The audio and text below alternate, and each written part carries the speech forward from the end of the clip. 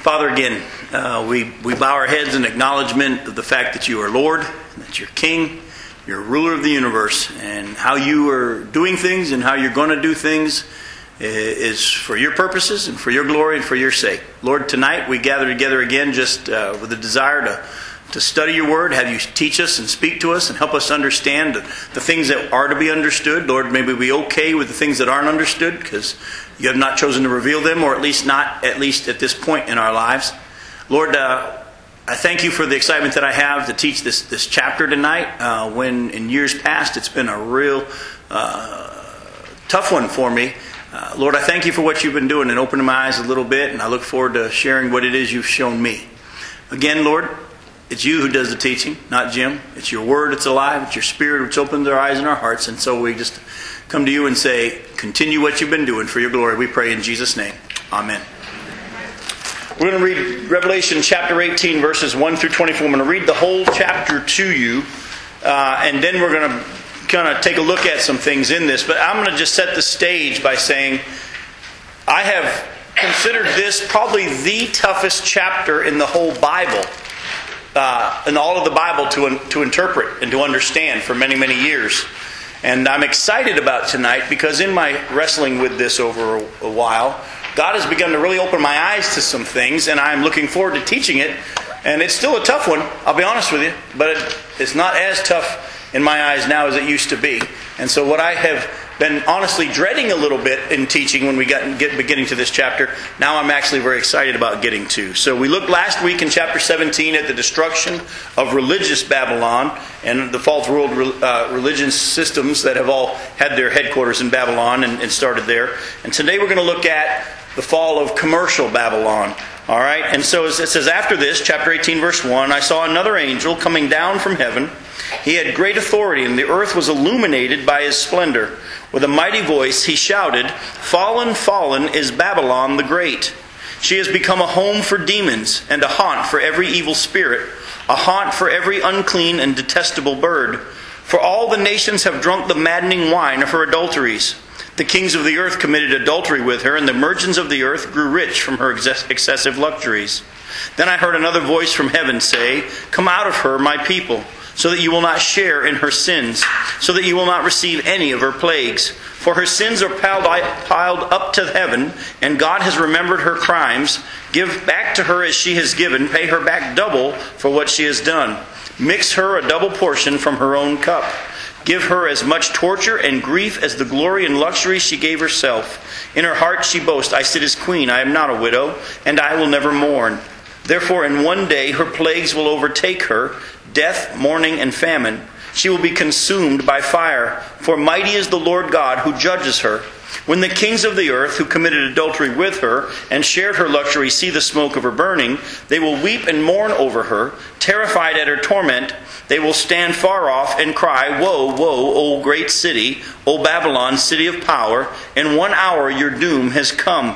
The merchants of the earth will weep and mourn over her because no one buys their cargoes anymore. Cargoes of gold, silver, precious stones and pearls, fine linen, purple, silk, and scarlet cloth, every sort of citron wood, and articles of every kind made of ivory, costly wood, bronze, iron, and marble. Cargoes of cinnamon and spice, of incense, myrrh, and frankincense, and of wine and olive oil, of fine flour and wheat, cattle and sheep, horses and carriages, and bodies and souls of men. They will say, the fruit you longed for is gone from you. All your riches and splendor have vanished, never to be recovered. The merchants who sold these things and gained their wealth from her will stand far off. Terrified at her torment, they will weep and mourn and cry out, Woe, woe, O great city, dressed in fine linen, purple and scarlet, and glittering with gold, precious stones, and pearls. In 1 hour such great wealth has been brought to ruin. Every sea captain and all who travel by ships, the sailors and all who earn their living from the sea will stand far off. When they see the smoke of her burning, they will exclaim, Was there ever a city like this great city? They will throw dust on their heads and with weeping and mourning cry out, Woe, woe, O great city, where all who had ships on the sea became rich through her wealth. In 1 hour she has been brought to ruin. Rejoice over her, O heaven. Rejoice, saints and apostles and prophets. God has judged her for the way she treated you. Then a mighty angel picked up a boulder the size of a large millstone and threw it into the sea, and said, With such violence the great city of Babylon will be thrown down, never to be found again.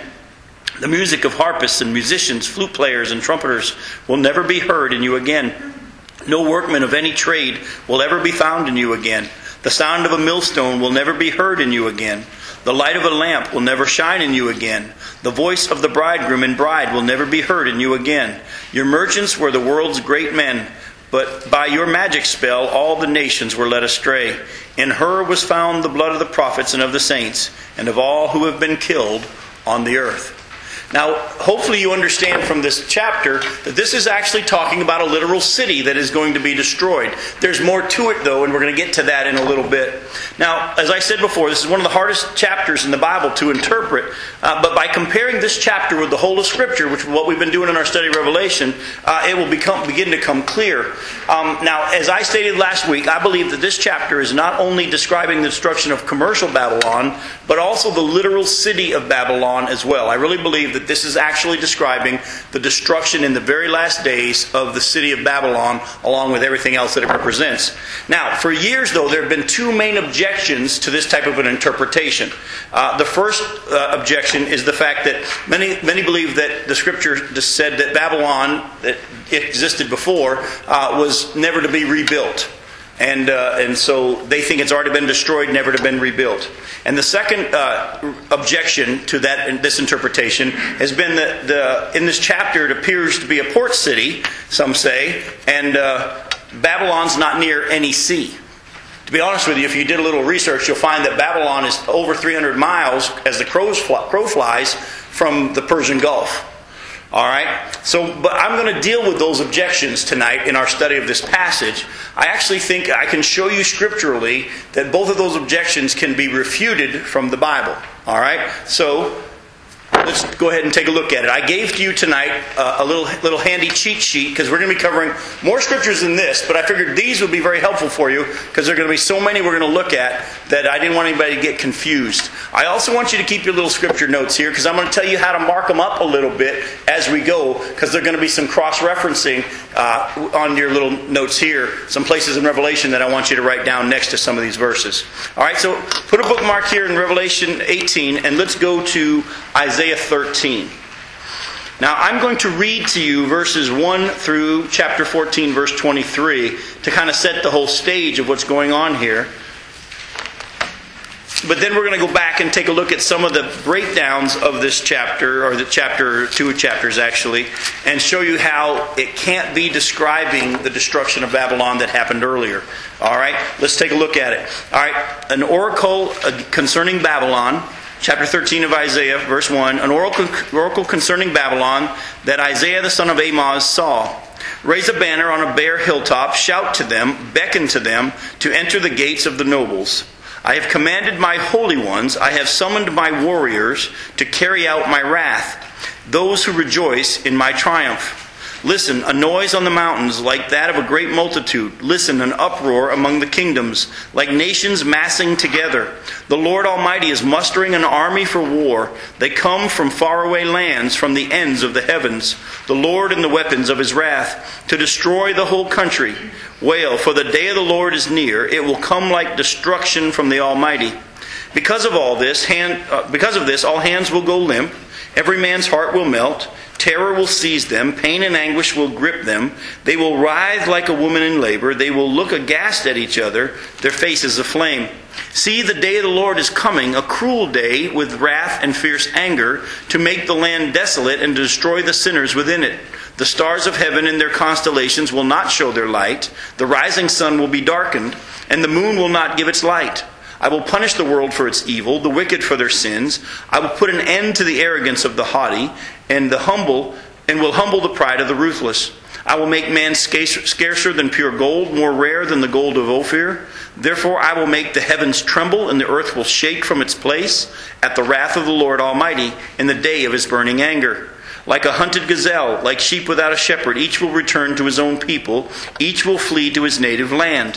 Whoever is captured will be thrust through. All who are caught will fall by the sword. Their infants will be dashed to pieces before their eyes. Their houses will be looted, and their wives ravished. See, I will stir up against them the Medes, who do not care for silver and have no delight in gold. Their bows will strike down the young men. They will have no mercy on the infants, nor will they look with compassion on children.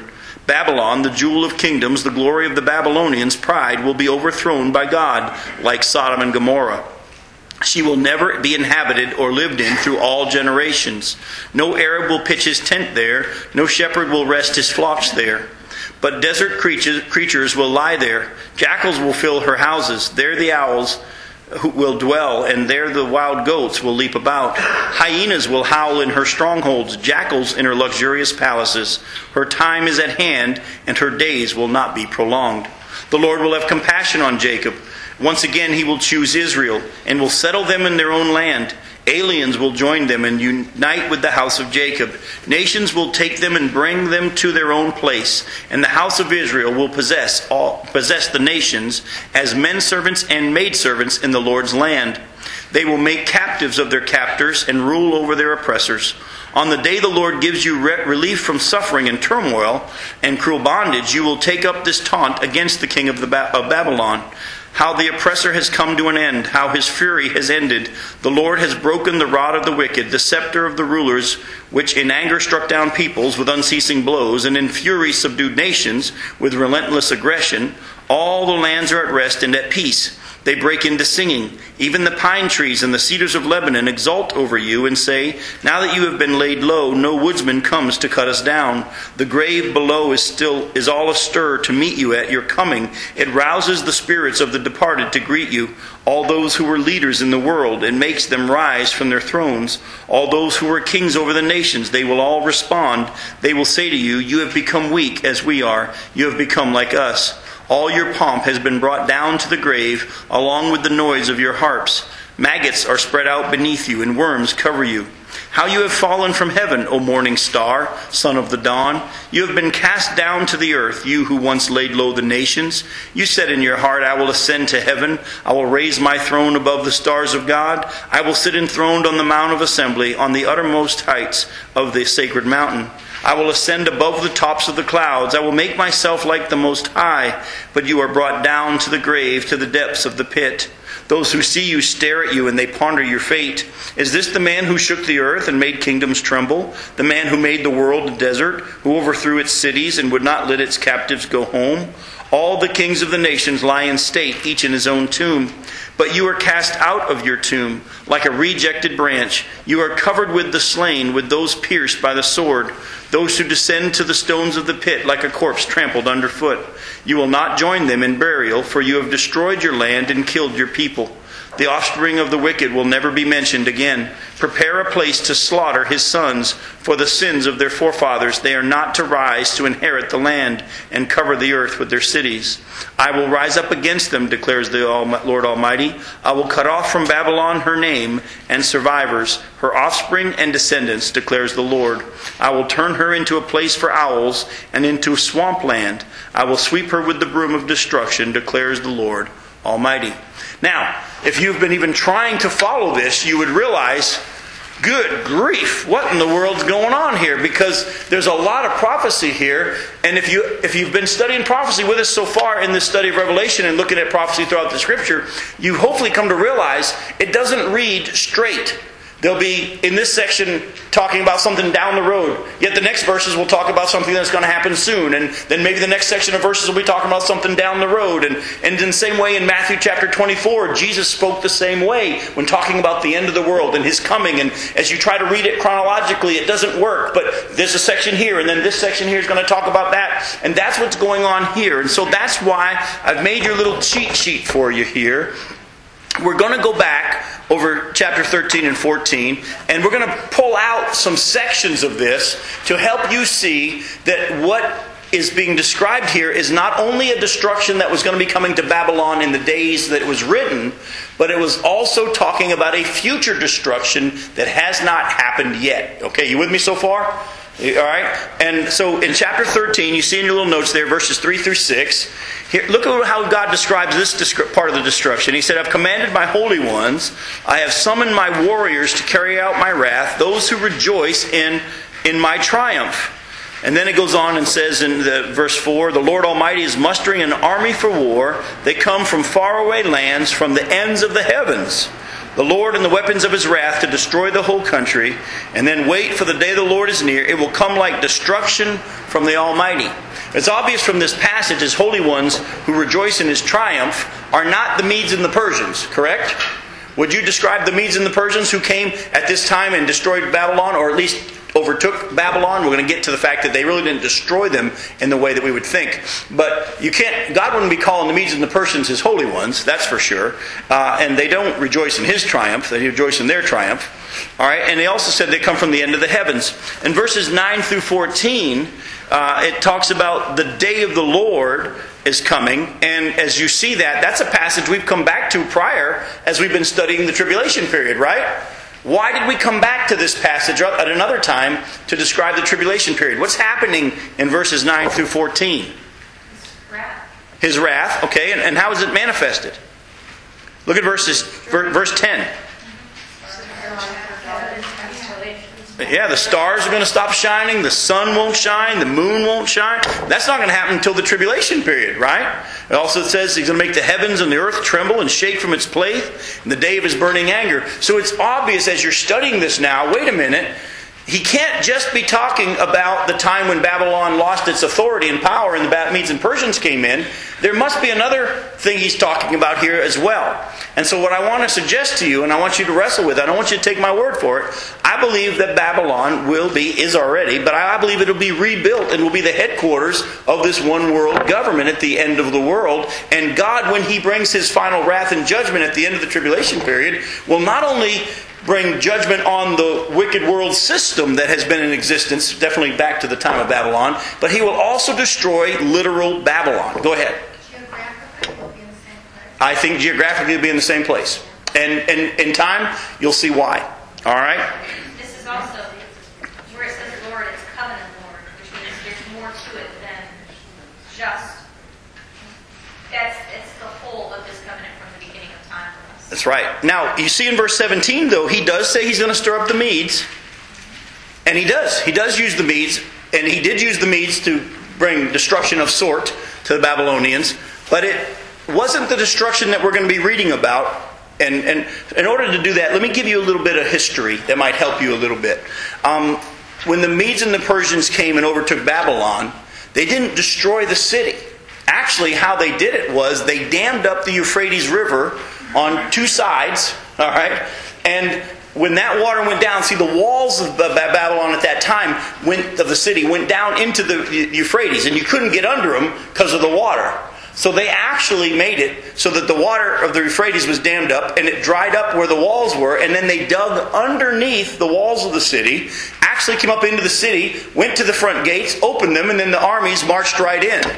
And that's how they did it. And if you remember back in our study of the book of Daniel, as you go through the book of Daniel, a lot of chapters will start off in the year of Nebuchadnezzar and the summer year of Belteshazzar. And then it says in the year of Darius the Mede, or Cyrus the Persian.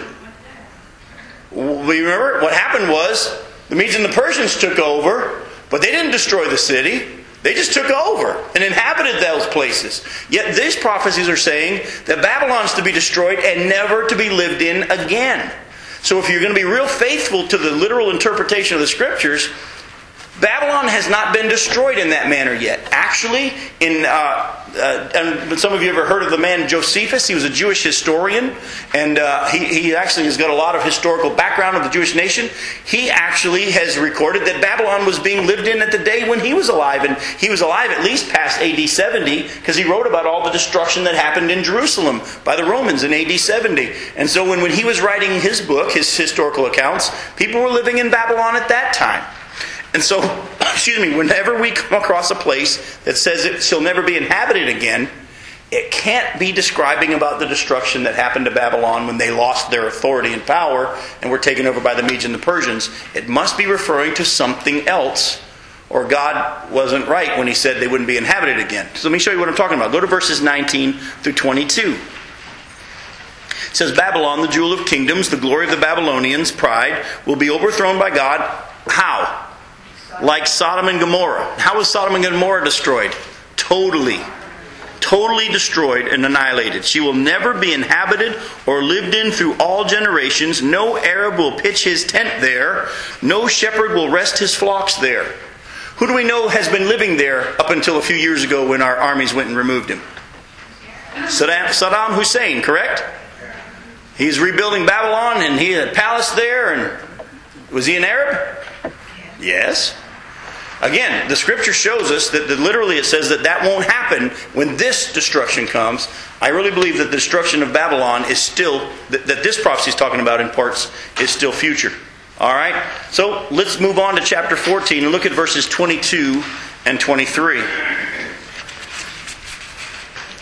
God says, I'll rise up against them, declares the Lord Almighty. I will cut off from Babylon her name and survivors, her offspring and descendants, declares the Lord.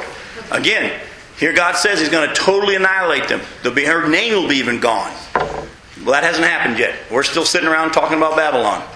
Alright? So I don't believe that this prophecy has been totally fulfilled yet. Yes, sir? But is Babylon really existing now other than whatever Saddam Hussein rebuilt? I thought it had been destroyed. Well, for a time it appeared to be destroyed, but here's the thing. It talks about in the prophecy here it's going to happen in one day, in 1 hour. We keep seeing this instantly. It's going to be boom and it's destroyed. The destruction that happened to that city was over a period of time. But it's being rebuilt right now. I mean, it's actually becoming a very commercial. If you actually just do some Google Earth or whatever and see, it's being rebuilt. It's becoming a commercial headquarters. People are fighting for the oil rights to be able to work in that area of the country. And people are literally going as tourists to Babylon. It's actually become a place of commercial trade. I don't think it's even close to what the Bible said it's going to be in the last days. But it appears that it's going to be rebuilt. And I'll show you a place where actually the scripture even hints at the fact that it's going to be rebuilt. Alright? So if you stick with me, I think the scripture even hints that it's going to be in the last days. And we'll get to that in just a second. Alright? So we're in Isaiah chapter... No, we just did 14, verses 22 and 23. Now I want you to do is I want you to move in your Bibles to chapters 50 and 51 of Jeremiah. Now, for the sake of time, I'm not going to read these whole chapters to you, because if you take even a look at chapter 51, you'll see that it covers many, many pages in your Bible. All right? But what I've done is I've gone through the whole chapter 50 and 51 and pulled out some places that will help us to understand this a little bit. All right? Alright, again, Jeremiah 50 and 51 also describe Babylon's destruction. And some of it refers to the Medes and the Persians that were coming right away. And others have not been fulfilled yet. And we'll see what we're looking at. Chapter 50, look at verses 4 and 5 to start with. It says, in those days at that time, this is a message about Babylon, in those days at that time, declares the Lord, the people of Israel and the people of Judah together will go in tears to seek the Lord their God. They will ask the way to Zion and turn their faces toward it. They will come and bind themselves to the Lord in an everlasting covenant that will not be forgotten. Has that one happened yet? Now you remember how it said in Zechariah, they'll weep and mourn and look on him whom they've pierced? Here it says, in those days the people of Israel and people of Judah together will go in tears to seek the Lord their God. They'll ask the way to Zion and turn their faces toward it, and they'll come and bind themselves to the Lord in an everlasting covenant that will not be forgotten. Well, that hasn't happened yet. Yes, God is rebuilding the nation of Israel and gathering them from the lands that He scattered them. Ezekiel 37 is being fulfilled, but it hasn't been fulfilled yet. And so what we're looking at here is a prophecy that's obvious, something future. Okay? Now, look at verse 8. It says, flee out of Babylon, leave the land of the Babylonians, and be like the goats that lead the flock. Now, what I want you to do is put a bookmark here in chapter 50 and quickly flip back to your bookmark in chapter 18 of Revelation. Because you're going to see us flip back and forth, and I want you to, on your little notes that you have here, the little white paper, I want you to write down, next to chapter 50, verse 8 of Jeremiah, write down Revelation 18:4. Alright, listen to Revelation 18 verse 4, talking about the destruction of Babylon at the end. Then I heard another voice from heaven say, come out of her, my people, so that you will not share in her sins, so that you will not receive any of her plagues. All right? God says, I'm about to destroy Babylon. I want you to come out of her, my people. Now, we see there in chapter 50, verse 8, a very similar kind of a thing. Flee out of Babylon, leave the land of the Babylonians, and be like the goats that lead the flock. Get out of Babylon. You're going to see this happen a lot, by the way, where God says, get out of Babylon. And it parallels with Revelation 18, verse 4. Go to chapter 50, verse 20. Again, we see that phrase, in those days and at that time, declares the Lord, search will be made for Israel's guilt, but there will be none. And for the sins of Judah, but none will be found, for I will forgive the remnant I spare. Has this happened yet? No. So this prophecy must be referring not only to the Medes and the Persians' time, but it also must be referring to something future. All right? Now, let's go take a look at another one. Let's take a look at Jeremiah 50, verse 23. It says, how broken and shattered is the hammer of the whole earth. How desolate is Babylon among the nations. Again, just another verse that talks about it being laid waste. Verses 35 through 40. It says, a sword against the Babylonians, declares the Lord, against those who live in Babylon, and against her officials and wise men. A sword against her false prophets. They will become fools. A sword against her warriors. They will be filled with terror. A sword against her horses and chariots and all the foreigners in her ranks. They will become women. A sword against her treasures. They will be plundered. A drought on her waters. They will dry up. For it is a land of idols, idols that will go mad with terror. So desert creatures and hyenas will live there, and there the owl will dwell. It will never again be inhabited or lived in from generation to generation. As God overthrew Sodom and Gomorrah, along with their neighboring towns, declares the Lord, so no one will live there, no man will dwell in it. We have to agree that this has to be a future destruction. Because whether you think it's being rebuilt or not, people are living in that town. So this has got to be future. But it's also very interesting. Look back again at verse 38. You're going to see this start to come up a little bit. It says, a drought on her waters, they will dry up. Well, what are some of the waters there around Babylon? Does anybody know where Babylon is and what water it sits on? The Euphrates River. It sits on the banks of the Euphrates River. Now, do we know anything about the Euphrates River drying up? Does anybody remember that we've been studying the book of Revelation? And in the end, one of the angels pours out of their bowl and the Euphrates River is dried up. You're going to see that even some more as we continue on. Go to chapter 51, verse 6. Does this sound familiar? Flee from Babylon. Write this down next to 51 verse 6. Write down Revelation 18:4 again, where it says, come out of her, my people. Flee from Babylon. Run for your lives. Do not be destroyed because of her sins. It is time for the Lord's vengeance. He will pay her what she deserves. All right? Now, when the nation of Israel was in captivity in Babylon, could they leave? That's why they were captives. They weren't free to go. But at this time, anybody that's God's people have the ability to get out before this destruction comes. Now look at verses 7 through 10. Verses 7 through 10. It says, Babylon was a gold cup in the Lord's hand. She made the whole earth drunk. The nations drank her wine. Therefore, they have now gone mad. Babylon will suddenly fall and be broken. Wail over her. Get balm for her pain, for perhaps she can be healed. We would have healed Babylon, but she cannot be healed. Let us leave her and each go to his own land, for her judgment reaches to the skies, as it reaches as high as the clouds. The Lord has vindicated us. Come, let us tell in Zion what the Lord our God has done. All right? Now, somebody, look at verse 7. Does that look familiar? Does verse 7 ring a bell with anyone? And if it doesn't, it's okay, because we only just read it a few minutes ago. Put a bookmark here, go back to Revelation chapter 18, and look at verse 3. We're going to compare Jeremiah 51:7 with Revelation 18:3. If you want to write that down on your white piece of paper next to 51:7 through 10, write Revelation 18:3. I'm going to read Jeremiah 51:7 again, and then I'm going to read to you Revelation 18:3. It says, Babylon was a gold cup in the Lord's hand. She made the whole earth drunk. The nations drank her wine, therefore they have now gone mad. Chapter 18 of Revelation verse 3 says, For all the nations have drunk the maddening wine of her adulteries. The kings of the earth committed adultery with her, and the merchants of the earth grew rich from her excessive luxuries. Do you see a parallel there?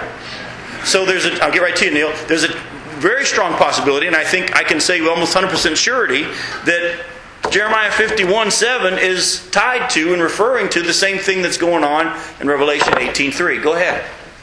I just have a question. Could the wine be oil?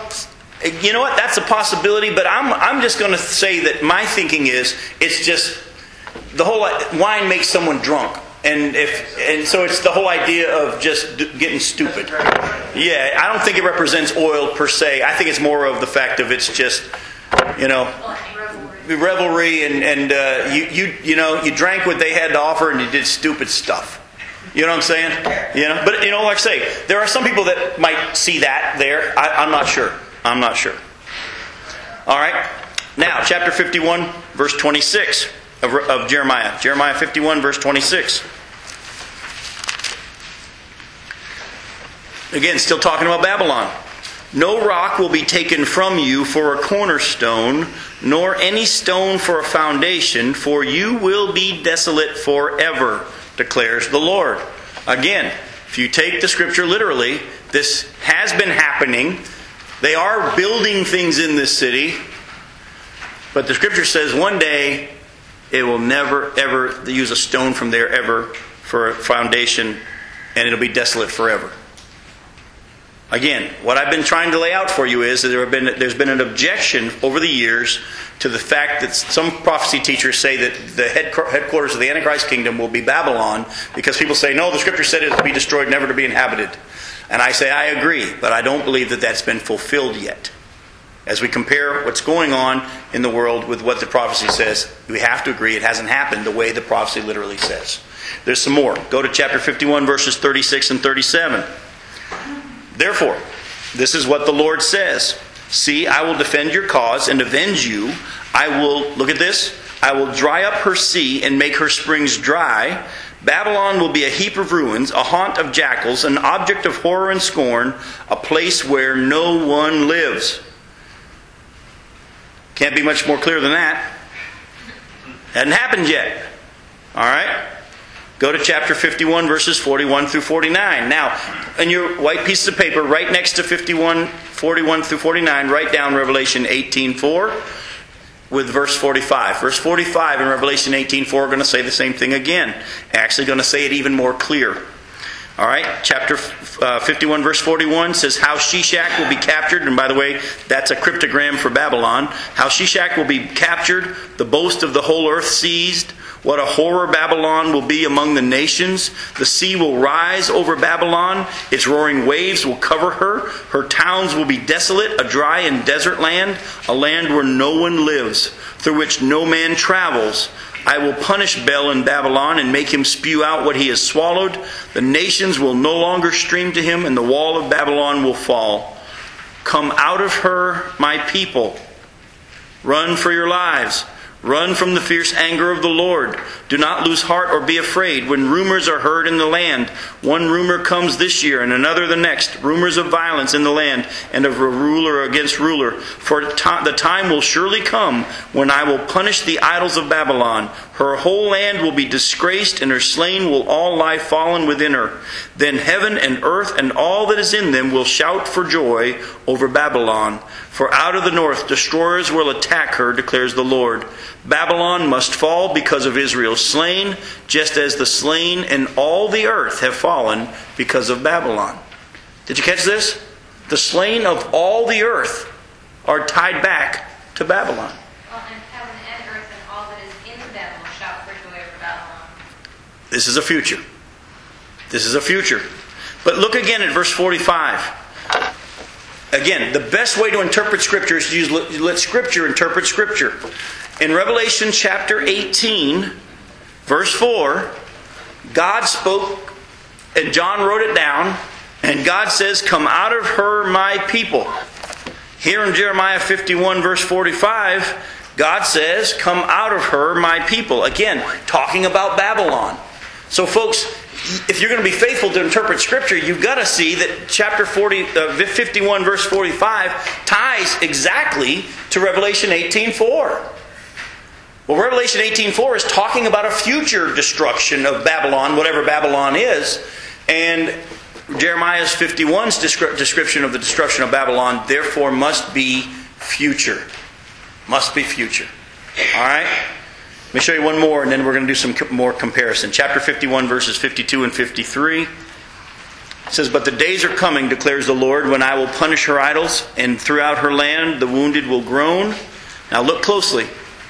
"Even if Babylon reaches the sky and fortifies her lofty stronghold, I will send destroyers against her, declares the Lord." Do you see it? Even if Babylon tries to build themselves up, I'll destroy it. So again, since I have been trying my whole life to be faithful to literally interpret the Scripture when there's no other, when it's obviously that must be what it's talking about, and all throughout the Revelation has said Babylon. Now I'm going to be honest with you, for years I have not seen it as Babylon, because most of the prophecy teachers for years have said it was Rome or whatever. But the more I've begun to study the Word, the more I've really looked at it, the more I've had to say, you know what? Why would we change the name of the city? Maybe it is Babylon. And then as God continued to open my eyes to more, and as I really started to break these passages down, and oh, by the way, there's more. We're going to get to them. We have more than you have listed here. The more I came to realize, this is talking about something future. And you know what? Maybe Babylon means Babylon. All right? Now, in order to deal with that, go ahead.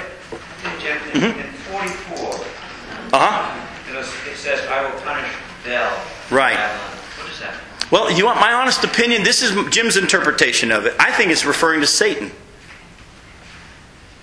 I think it's referring to Satan, because we didn't take the time to get into it, but back in chapter 14 of Isaiah, there was a prophecy there which was not only talking about the king of Babylon at that time, but it was also talking about Satan.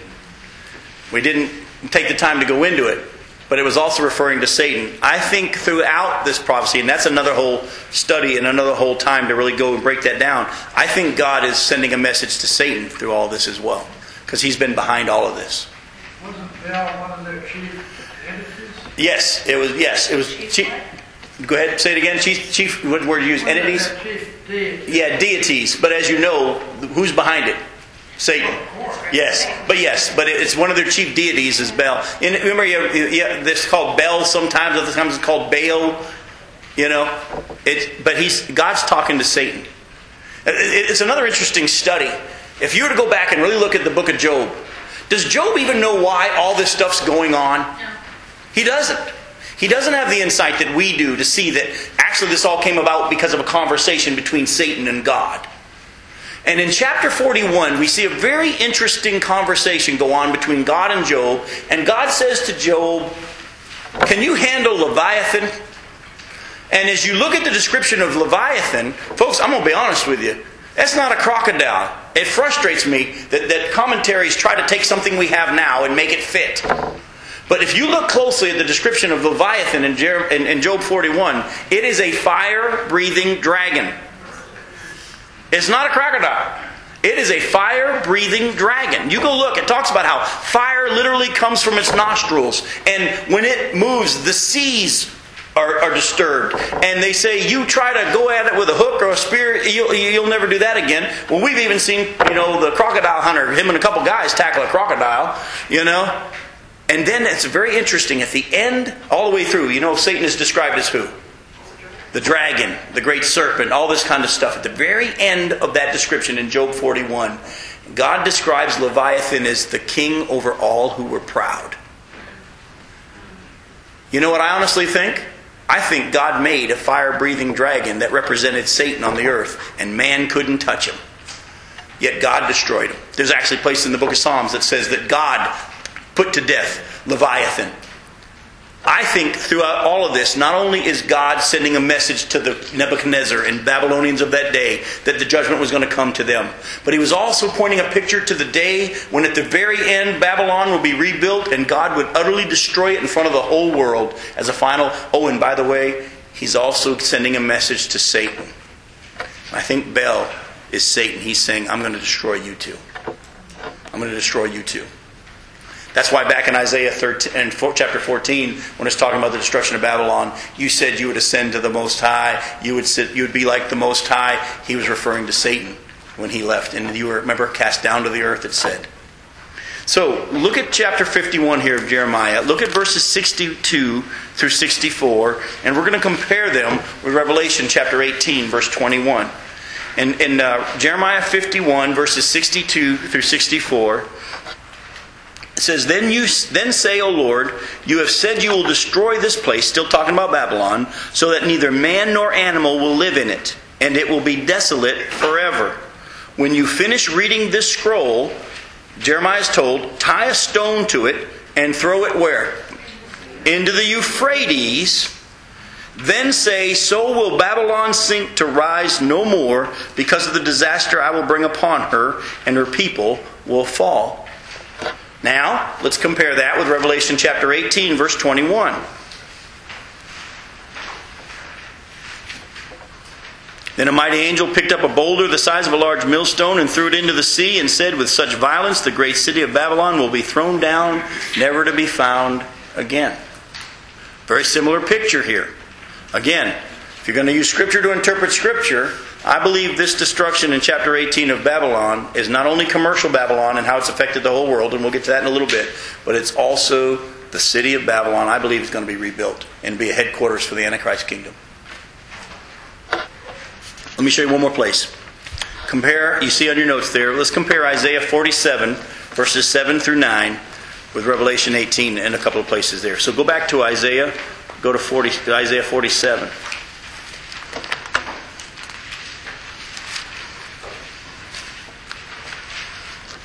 Now, those of you who have your study Bibles there, what does it say above chapter 47? The fall of Babylon. Okay, again, a further prophecy about the fall of Babylon. Look at verses 7, 8, and 9. You said, I will continue forever the eternal queen, but you did not consider these things or reflect on what might happen. Now then listen, you wanton creature, lounging in your security and saying to yourself, I am and there is none besides me. I will never be a widow or suffer the loss of children. Both of these will overtake you in a moment, on a single day, loss of children and widowhood. They will come upon you in full measure, in spite of your many sorceries and all your potent spells. Alright? So, whoever Babylon is here says, I sit as the eternal queen, I will never be a widow, and then they have sorceries and potent spells. Go to Revelation chapter 18, look at verses 7 and 8. Give her as much torture and grief as the glory and luxury she gave herself. In her heart she boasts, I sit as queen. I am not a widow, and I will never mourn. Therefore in one day plagues will overtake her, death, mourning, and famine. She'll be consumed by fire, for mighty is the Lord God who judges her. And then compare that with 18 verse 23. The light of the lamp will never shine in you again. The voice of the bride and bridegroom will never be heard in you again. Your merchants were the world's great men. By your magic spell, or some of your translations say sorceries, all the nations were led astray. In her was found the blood of the prophets and the saints, and all have been killed. Do you see back in chapter 47 of Isaiah, though, it says, and all they will come in full measure in spite of your many sorceries and all your potent spells. There's a parallel here between this prophecy of destruction of Babylon and what is said in Revelation 18. Alright? So, it's obvious to us, hopefully, that this description of destruction of whatever Babylon is in Revelation 18 has got to be future. Therefore, if it ties in with these prophecies in old times, if you will, of the destruction of Babylon, those prophecies in the old times in Isaiah and Jeremiah must be referring to a very last time and an end time description. Now, just for the fun of it, I know we're running short of time, but I think we can do this. I just want to read to you, but I want you to follow along. I just ran across this in my study, and we didn't have time to really break it down. I just want to read it to you. Go to Isaiah 48. You want to talk about an awesome, exciting passage. In Isaiah 48, it's again talking about this future end of days, starting in verse 12, where it says, Israel freed. It says, listen to me, O Jacob, Israel whom I have called. I am he, I am the first and the last. My own hand laid the foundations of the earth, and my right hand spread out the heavens. When I summon them, they all stand up together. Come together, all of you, and listen.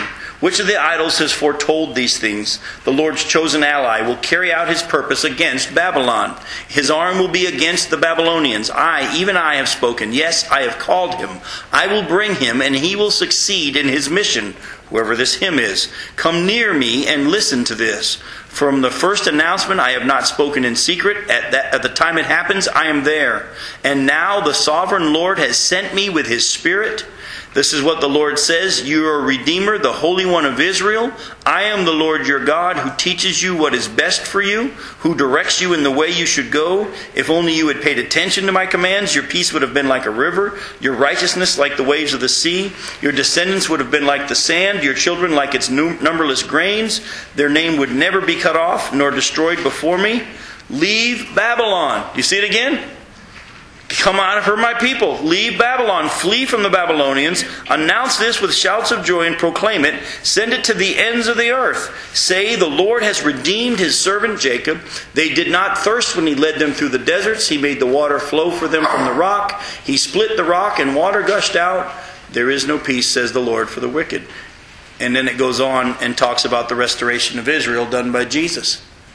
There's a constant theme here of the fact that there's going to be a future destruction of Babylon, fully gathering of Israel, where they're going to look on him and they're going to weep, and he's going to forgive their sins and the remnant that he spared, and he's going to set up his kingdom on the earth, and Babylon will not be inhabited during that time period. Hasn't happened yet. Now, that's the first objection. First objection is that some people say that Babylon was not to be rebuilt. I understand that. I agree.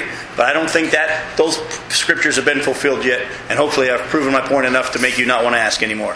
But number two, the second objection is this. Some say, okay, Jim, maybe you can go there. But it kind of reads back in chapter 18, verse 17. Go to Revelation 18, 17. It reads like there are people in boats watching the destruction of Babylon. And as we've already talked about, Babylon is really not close to a seaport. It's over 300 miles as the crow flies from any port. Alright, so they're saying, wait a minute, how in the world could this be Babylon then if it's not on a seaport? Well, first of all, Babylon's on a body of water, River Euphrates, but we've already seen that's going to be dried up. Alright, so let's not worry about that. But what I want to show you is that I've wrestled with this myself. And actually the verses don't say that these ship captains are actually watching from Babylon's shore. That has been inferred over the years. We're going to take a close look at this again. And I'm going to show you that the scripture really doesn't say that they're actually watching from Babylon's shore. We've inferred that because that was the interpretation. Now listen, that was the interpretation prior to television. That was the interpretation prior to the invention of satellite TV.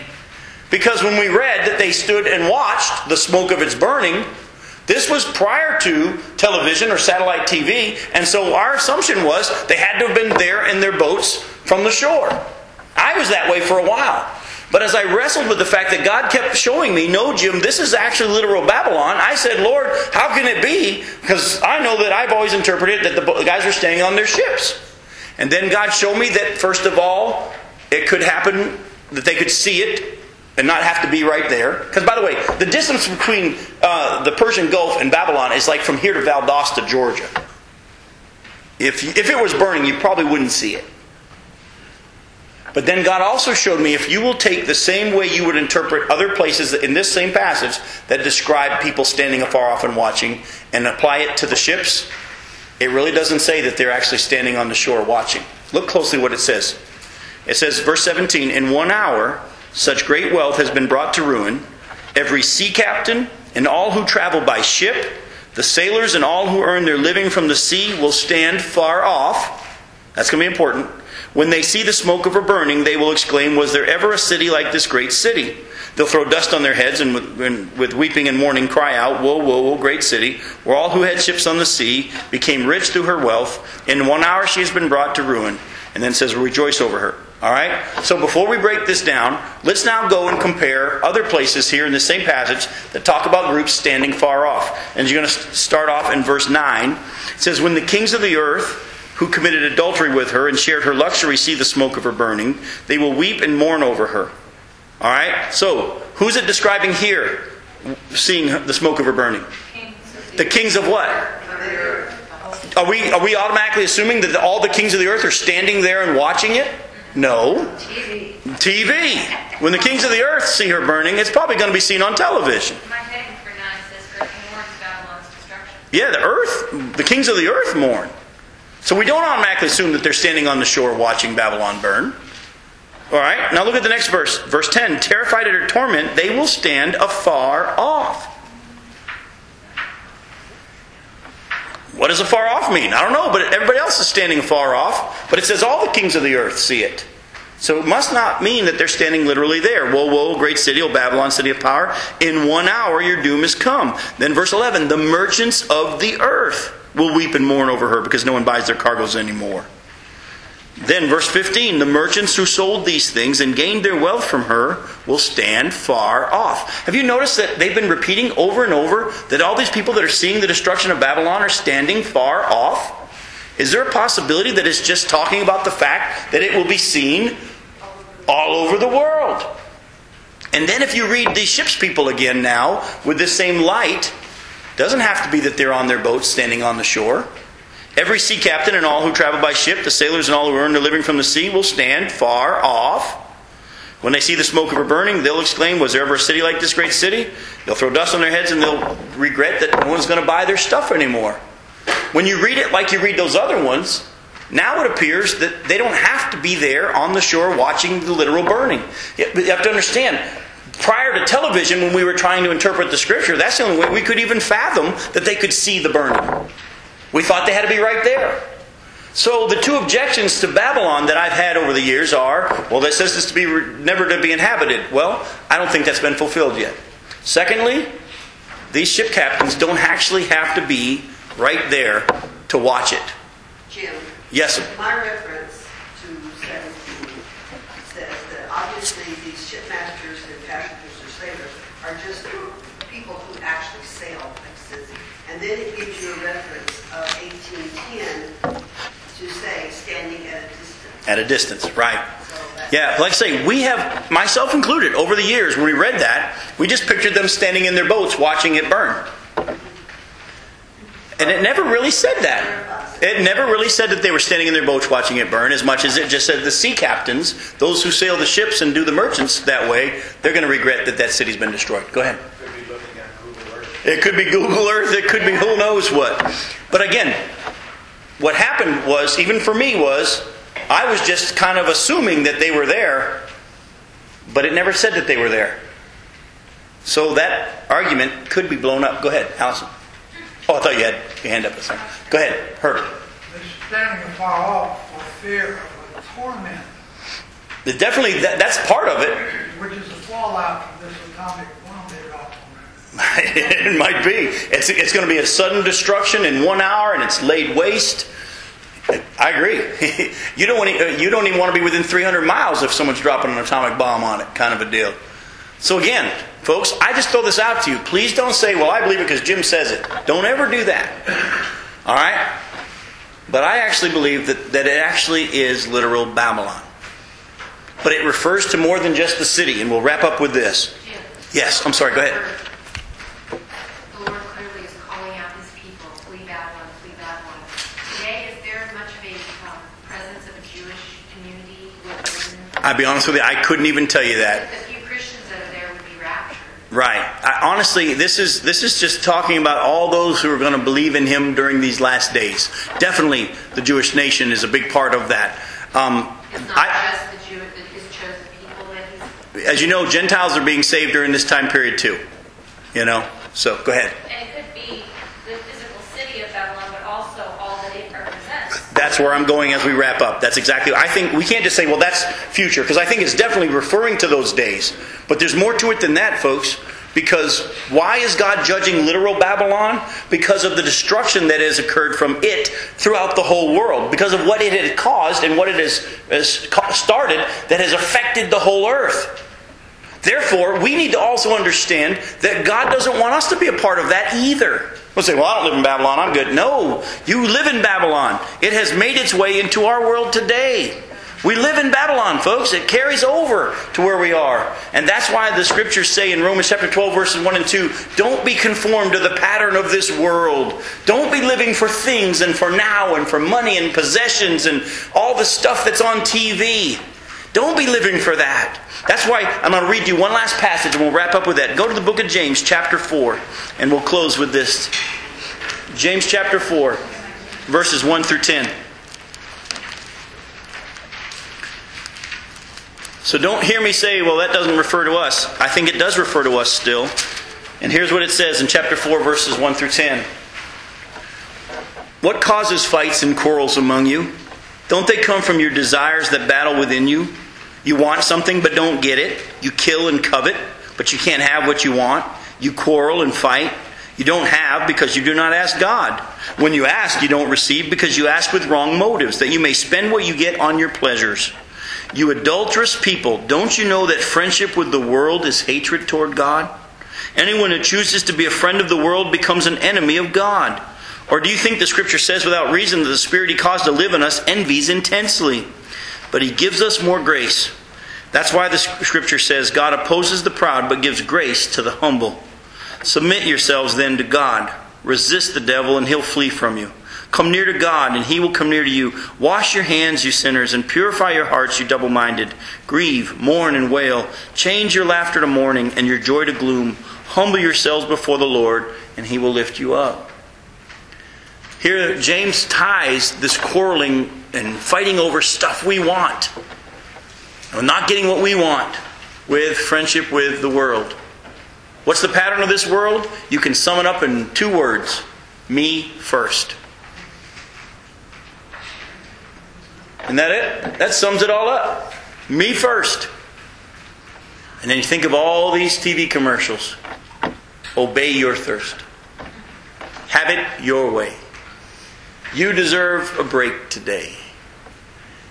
And they sell to what? That desire within us to have things the way we want. So, yes, God's going to one day destroy literal Babylon, even though she be rebuilt and be built to the skies. But He's destroying literal Babylon because of all that has happened in the world because of literal Babylon. Therefore, in these days that we live, even though we won't be here when that happens, we need to make sure that we're not hanging out with and living the way people do who are going to be destroyed because of God's hatred toward that way of life. So, come out of her, my people, is a call to us too. Let me pray for us. Father, as we wrap this study up, I thank You again for this chance to open up Your Word. And Lord, as we take the time to really take a look, we become amazed at how much of Revelation has already been written in Isaiah and Jeremiah and Zechariah and all these places. Father, You've shown it to us for a reason, and You've told us that blessed are those who read it and take it to heart. Lord, we don't understand all of it. I don't understand all of it, but I know this much. You've given it to us for a reason, and You've told us to take it to heart, and it'll make sense when we need it to make sense and how You want us to understand it. But Lord, at the same time, we know that You've laid a challenge on us tonight as we've closed to not be like the world. We thank You for Your grace. We thank You that You won't destroy us because of our becoming like the world, and that You give us more grace. Yet at the same time, we don't want to cause You to be provoked to jealousy. Lord, we want You to be first and foremost in our lives. We want the decisions we make be made because we love You the most. And so, Father, today, by Your grace, give us the grace to be humble and to seek You and repent and to strive on a daily basis by the power of Your Spirit to live solely living for You and centered on You. And Father, one day when You come get us, we'll have an opportunity to no longer be in this flesh and wrestle anymore against things of this world. But until then, May we have victory through our Lord Jesus Christ. In His name we pray. Amen.